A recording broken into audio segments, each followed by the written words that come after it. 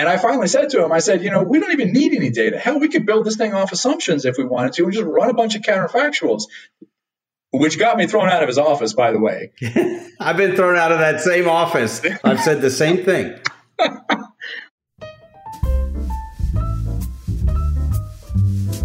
Hello, and welcome to the Roadmap to Revenue podcast. I'm your host, Greg Silverman, and on this show, we will interview today's industry leaders in analytics. We will discuss challenges, best practices, and what the future holds.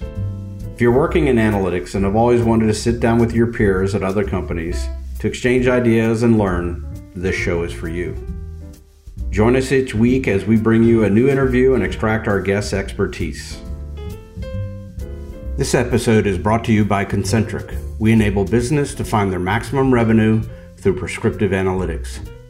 Our platform builds a mathematical twin of your market to understand the past, forecast how plans will work in the future, and search for opportunities to improve that forecast. This gives you the foresight and optimization capability that delivers revenue and a return on investment. Ready to experience market simulation just like our customers, Whirlpool, Universal, and Comcast? Contact us today at concentricmarket.com.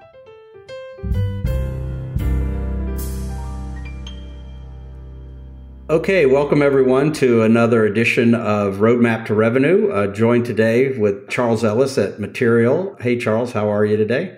Doing good, Greg. It's great to talk to you. Yeah, it's really fun. We've been talking about agent-based modeling for a long time, you and I, and I'm just really happy to catch up with you and see what's happening. Just for the audience, just tell us where you are today, what you're doing, what your job is, and then we'll get into some of the things about the past and your own analytics journey. Yeah, for sure. So at this present moment, I'm sitting in my office in my house in Cincinnati, Ohio. I work out of my home here. I'm employed by Material, and in particular, one of their smaller groups, Lieberman Research Worldwide. And I'm a senior vice president in their marketing and data sciences department. I've been there for about 5 years now. Really like the company, innovative, lets me kind of play with stuff like concentric and agent-based modeling and all the things that we talk about. Yeah, I think that's the thing I miss most at Concentric is just that constant feed of consumer research, right? Because you're really on the edge and the pulse of everything that's happening. Tell us a little bit about your career arc. How did you end up at Material? Some of the highlights, just a couple minutes maybe on your background. And yeah, when people ask me about my career arc, it has a very predictable pattern, if you will. So I started out in college. I went to work for a while, realized that working was not all it was cracked up to be, went back to college, then decided that, the academic path, not for me, then back to work, then back to college. So it's been sort of an up and down, if you will. It's always been hard for me to settle on one thing. And so, I got my first degree from the University of Colorado. I am trained as a political scientist, largely because I had enough credits to graduate with a political science degree when I was, getting my bachelor's degree. And then actually my career started in political campaigning. I was very active in politics and campaigning in particular. I think because I found a way to sort of mesh a substantive interest with a more technical interest. So I'm going to date myself a little bit. Back in the late 70s, early 80s, there was not a lot of advanced analytics going on in political campaigns. And so when we talked about, the guys that were on the cutting edge in that space were running simple logit models, which was really, really high end for the day. Most of it was just crosstabs. But then, so I worked for a while doing field work in campaigns, found myself back in graduate school at the University of Florida, go Gators. They had a very unique program that was very specifically focused on kind of quantitative research within political campaigns. And so I was there for about 2 years and then found my way up to Washington, D.C., working for a consulting firm. Again, same type of thing, but that kind of began my interest in survey research and my entree into survey research and political polling. Did that for about 5 or 6 years and sort of soured a little bit on political campaigns, and maybe not campaigns, but politics more, and decided to go back and pursue my PhD at Ohio State. Again, not a bad football school, not as good as Florida, but they hold their own.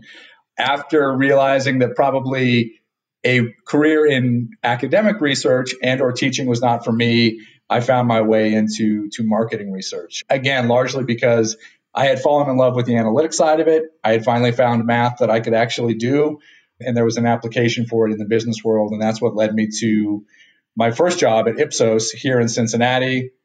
Been in Cincinnati sort of ever since then. And I've kind of, my career within marketing research has evolved. So started out as kind of what you would describe as a traditional market researcher, right? Segmentation, choice models, what have you. Then was introduced by a colleague of mine to agent-based models, and I fell in love with that. Ended up going to work for ThinkVine, a small startup here in Cincinnati that focused on that kind of work. From there, I left to go head up a marketing science department at a smaller research shop called MAI out in North Carolina. And from there, found my way back to Ipsos, and then through a variety of circumstances out to California, to LRW, where I am now. So that's the life and times of Charles Ellis in probably 3 or 4 minutes. That's pretty good. That's a good summary. I like that Florida was trying to mimic Georgia's, analytic program. I'm sure that's right. Inspired. I forgot about the MMA down there. That's a fantastic program. It was the first ever, and I'm sure Florida copied it. And of course, Ohio State, we both had the same opinion there. At least it's not Michigan. Yeah. It's an interesting journey. A big portion of our business at one point in time at Concentric was political. We should talk about that offline another day. It's always this choice between alternatives and why people pick them. So the way we've been doing this, Charles, is just been looking at the analytics journey. We take these 4 buckets. I think I shared them beforehand. What's descriptive, what's diagnostic, what's predictive, what's prescriptive. And I was laughing at myself. I said, my first descriptive tool to date myself was Lotus 1-2-3, not even Excel, right? I was doing regressions in Lotus 1-2-3, but maybe you could tell us a little bit about how did you start explaining what happened? Are you still using any of those tools, and what do you use now? It's actually a great question, because I think back to when I was in politics and political consulting, and it was almost all descriptive at that stage, right? We were using crosstabs, probably a tool similar to Lotus. I'm sure the tool whose name I forget is probably no longer even in existence. But what was great about that, and what served me so well, was you were forced to look at a lot of data in a very sort of aggregate way and be able to kind of pull out a story from that, right? So as I think about being able to then take analytics and serve a client, 20, 30 years later, the ability to take big reams of data and go, okay, kind of see what's going on here. This seems to be the story. That all came out of the early sort of days of just looking through tons and tons and tons of just crosstabs. Now, it wasn't on the old computer paper that had sort of the punch outs on the side. The perforations. A little more, yeah, exactly. A little more sophisticated than that. But I mean, I remember probably my 3rd or 4th boss, he told me, hey, look, Charles, there is no study that I cannot analyze within a 24-hour turnaround time. And it's just that because you get so used to looking at these big reams of data and going, okay, like I don't have to get too caught up in the details. I can see that picture, pretty quickly. So for us, it was the early stages were very much crosstabs. The immediate stats packages, again, escaped me. But like I mentioned, like if people were using multivariate regression models, it was a pretty big deal. Like it was pretty unheard of. Yeah, it was complicated. What do you do now to tell those stories? What tools are you using today, if you can share them? Yeah, so today it's a lot of it is Excel based, or it's very simple. I would say univariate, some multivariate statistical models. And what's interesting is so the tools that I learned to play with, SPSS, Stata, SAS, when I was in college, now have been replaced by things like Python and R and those kind of programming languages, which is an interesting, I think, transition within the industry, right? So you see it going more from we were using the tool to get an end result. And now I feel like more and more people coming into the industry, it's about, I can create whatever model I want. I just have to know the programming language. So that's kind of a big difference from when I was a kid coming up versus the skill sets we see today. Yeah, no, I never underestimated the value of a chi-square test And now my data science team says, well, we don't do math. We write code. Yeah, exactly. Like, okay, yeah, I get it. It's shocking, right? How much more productive it is. But I do think you lose a little bit of a feel for that storytelling, for the nuance, for the human in the loop kind of interpretation of results, right? Because you can get the results, but then you have to tell people, why did it happen? So that was really kind of the next bucket is, so how did you do diagnostics and communicate, here's the root cause, and what are you doing today? It's funny because now I kind of serve this role with my team, so I'm going to piggyback off something you just said, but a lot of the young kids that we have coming up, and these are, let's be clear, folks that are far smarter than I ever was or will be, but that skill set that they tend to lack is they come in and they say, okay, this is the model I need to program. I've written the code, it'll run the function, and it's going to spit out the results. But if I were to go to them and say, you know what, you have an interesting data generating process here where your survey data comes back and you've got a ton of zeros in the data. Like, how are you going to handle this? And oftentimes the answer is, well, the algorithm's not designed to handle it. As opposed to being able to say, oh, I remember, I learned that like a zero inflated Poisson may be an appropriate model to kind of think about here. So it's that, to your point, the human ability to marry the problem with the analytics.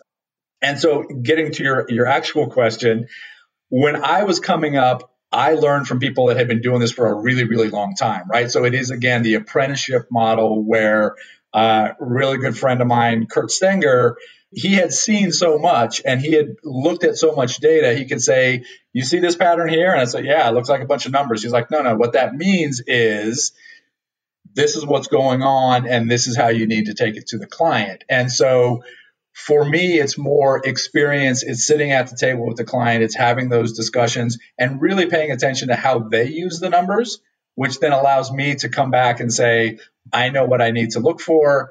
And then in my role today, it's much more about sharing that experience with the younger kids, the younger people on the team to say, okay, you've got the results. Now let's talk about what they mean or how you should take them to a client. It's still, if I can paraphrase, a little bit of an apprentice model on why did it happen. But the tools haven't changed, or they have changed. I would say the biggest change in tools for me would be sort of the movement to R, some of the network models, which we found really useful, like Pagic is something that I started using probably 3 or 4 years ago, playing with because we do a lot of network modeling.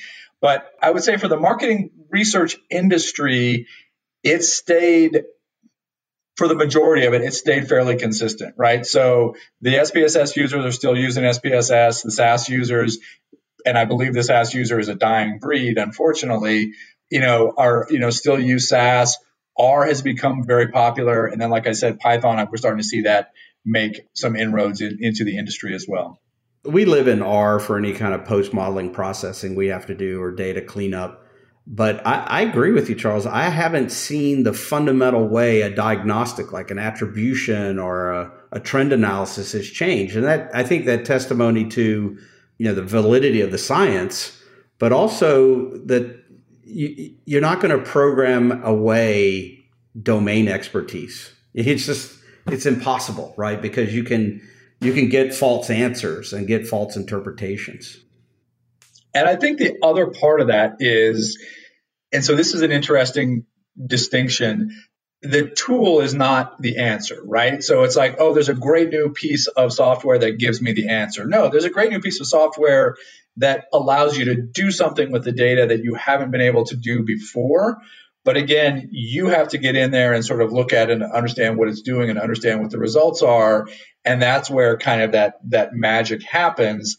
I will say, and I may be repeating myself here, and I apologize if I am, but I think the real difference is now we've got people who are in an industry that have the ability to customize the models from a programming perspective, right? So back again in the early parts of my career, I was limited to what SPSS could do. So I ran whatever Logit model SPSS ran, whatever algorithm, that was the one that I used.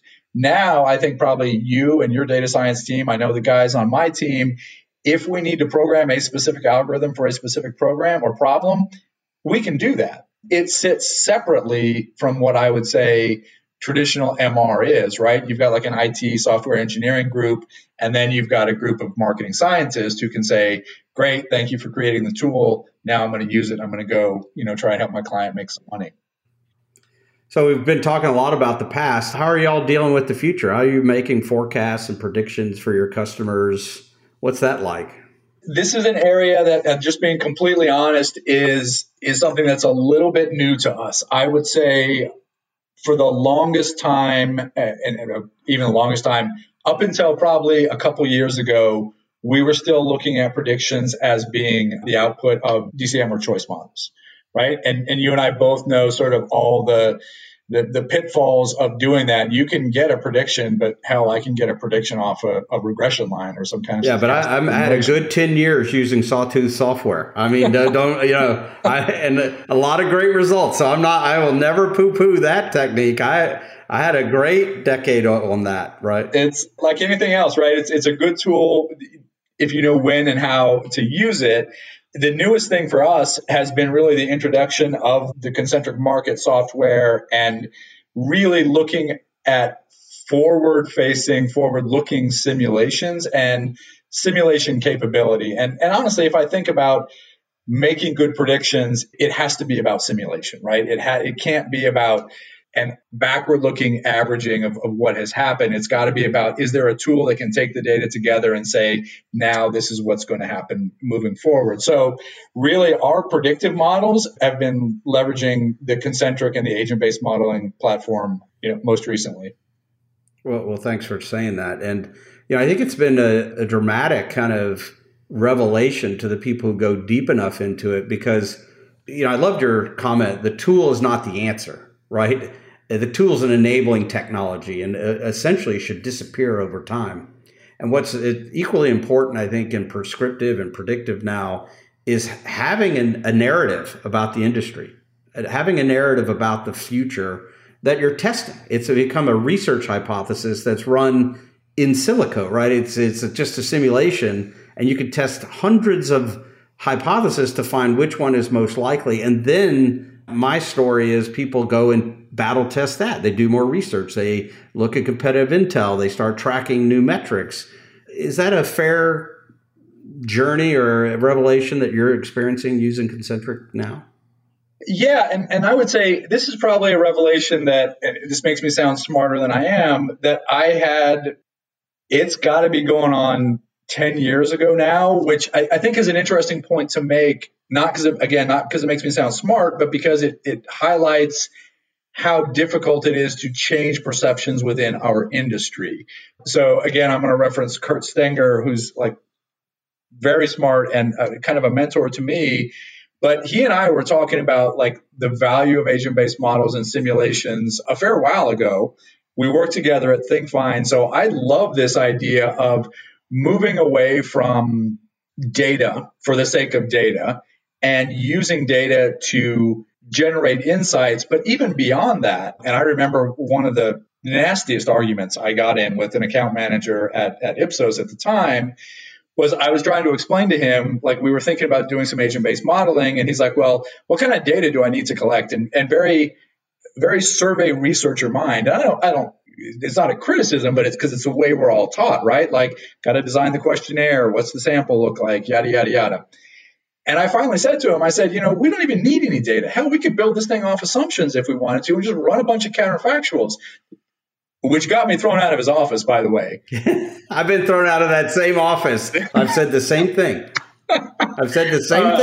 Yeah, and that's where you can kind of see it in my face. Like, that's where I get passionate about this, right? Because it's not about doing the research. It's about turning the research into something. And the way you do that, especially with the computing power we have these days, is you just run a ton of these counterfactuals and you go, okay, this is the one that gets me closest to the goal that I'm looking for. But, and this goes back to the 10-year comment, I've had this battle, and I'm sure you've had way more of them, in trying to get people, not only clients, and oftentimes I think clients are easier to convince than agency partners, right? Because as researchers, we have been taught in such a rigid way, like, this is what you do, this is what we deliver. And when you tell them something as simple as, okay, a simulation platform is not going to deliver you a PowerPoint deck with an insight. It's going to deliver you a living tool to allow your client to make better decisions. Even that becomes hard to wrap your head around. I'll give you one last story, and then I'll stop rambling. Joan Lewis, who was head of analytics for globally for Procter & Gamble a while back, I remember hearing Joan speak, and something she said just resonated with me so much. But she was talking about, where is the industry going, right? What has changed? And this was now probably 3, maybe 4 years ago. And she said, look, when a lot of us came up, it was about being a good methodologist, right? Do you have a representative sample? Do you have like good question design? And these were the things that mattered in analytics. And today she's like, that's not it. Like, not that those aren't important, but business is moving at such a speed that what matters is the insight. Give me the insight. And quite frankly, if the research methodology is not 100%, but I can still get an insight that's going to help me drive my business, like, I'm going with the insight. And it's just, a light went off in my head, and I'm like, that's it. That's where the future is. Stop worrying about, did we design the survey correctly, and start worrying about, did we generate a meaningful insight for our client? I'm not sure if that's at all relevant to your question, Greg. No, that was the last question. Like, what's the future, the big idea? And I think you've nailed it. We're a little bit over on time, so I'm just going to thank you for your insights. I think it was a great discussion. I hope the audience enjoys it, and we'll be back soon with another episode of Roadmap to Revenue. Great, thank you, Greg. Thank you for listening, and we hope you enjoyed the show. If something we said today resonated with you, please subscribe, rate, and share this episode with your network. Thank you. This episode is brought to you by Concentric. We enable business to find their maximum revenue through prescriptive analytics. Our platform builds a mathematical twin of your market to understand the past, forecast how plans will work in the future, and search for opportunities to improve that forecast. This gives you the foresight and optimization capability that delivers revenue and a return on investment. Ready to experience market simulation just like our customers, Whirlpool, Universal, and Comcast? Contact us today at concentricmarket.com.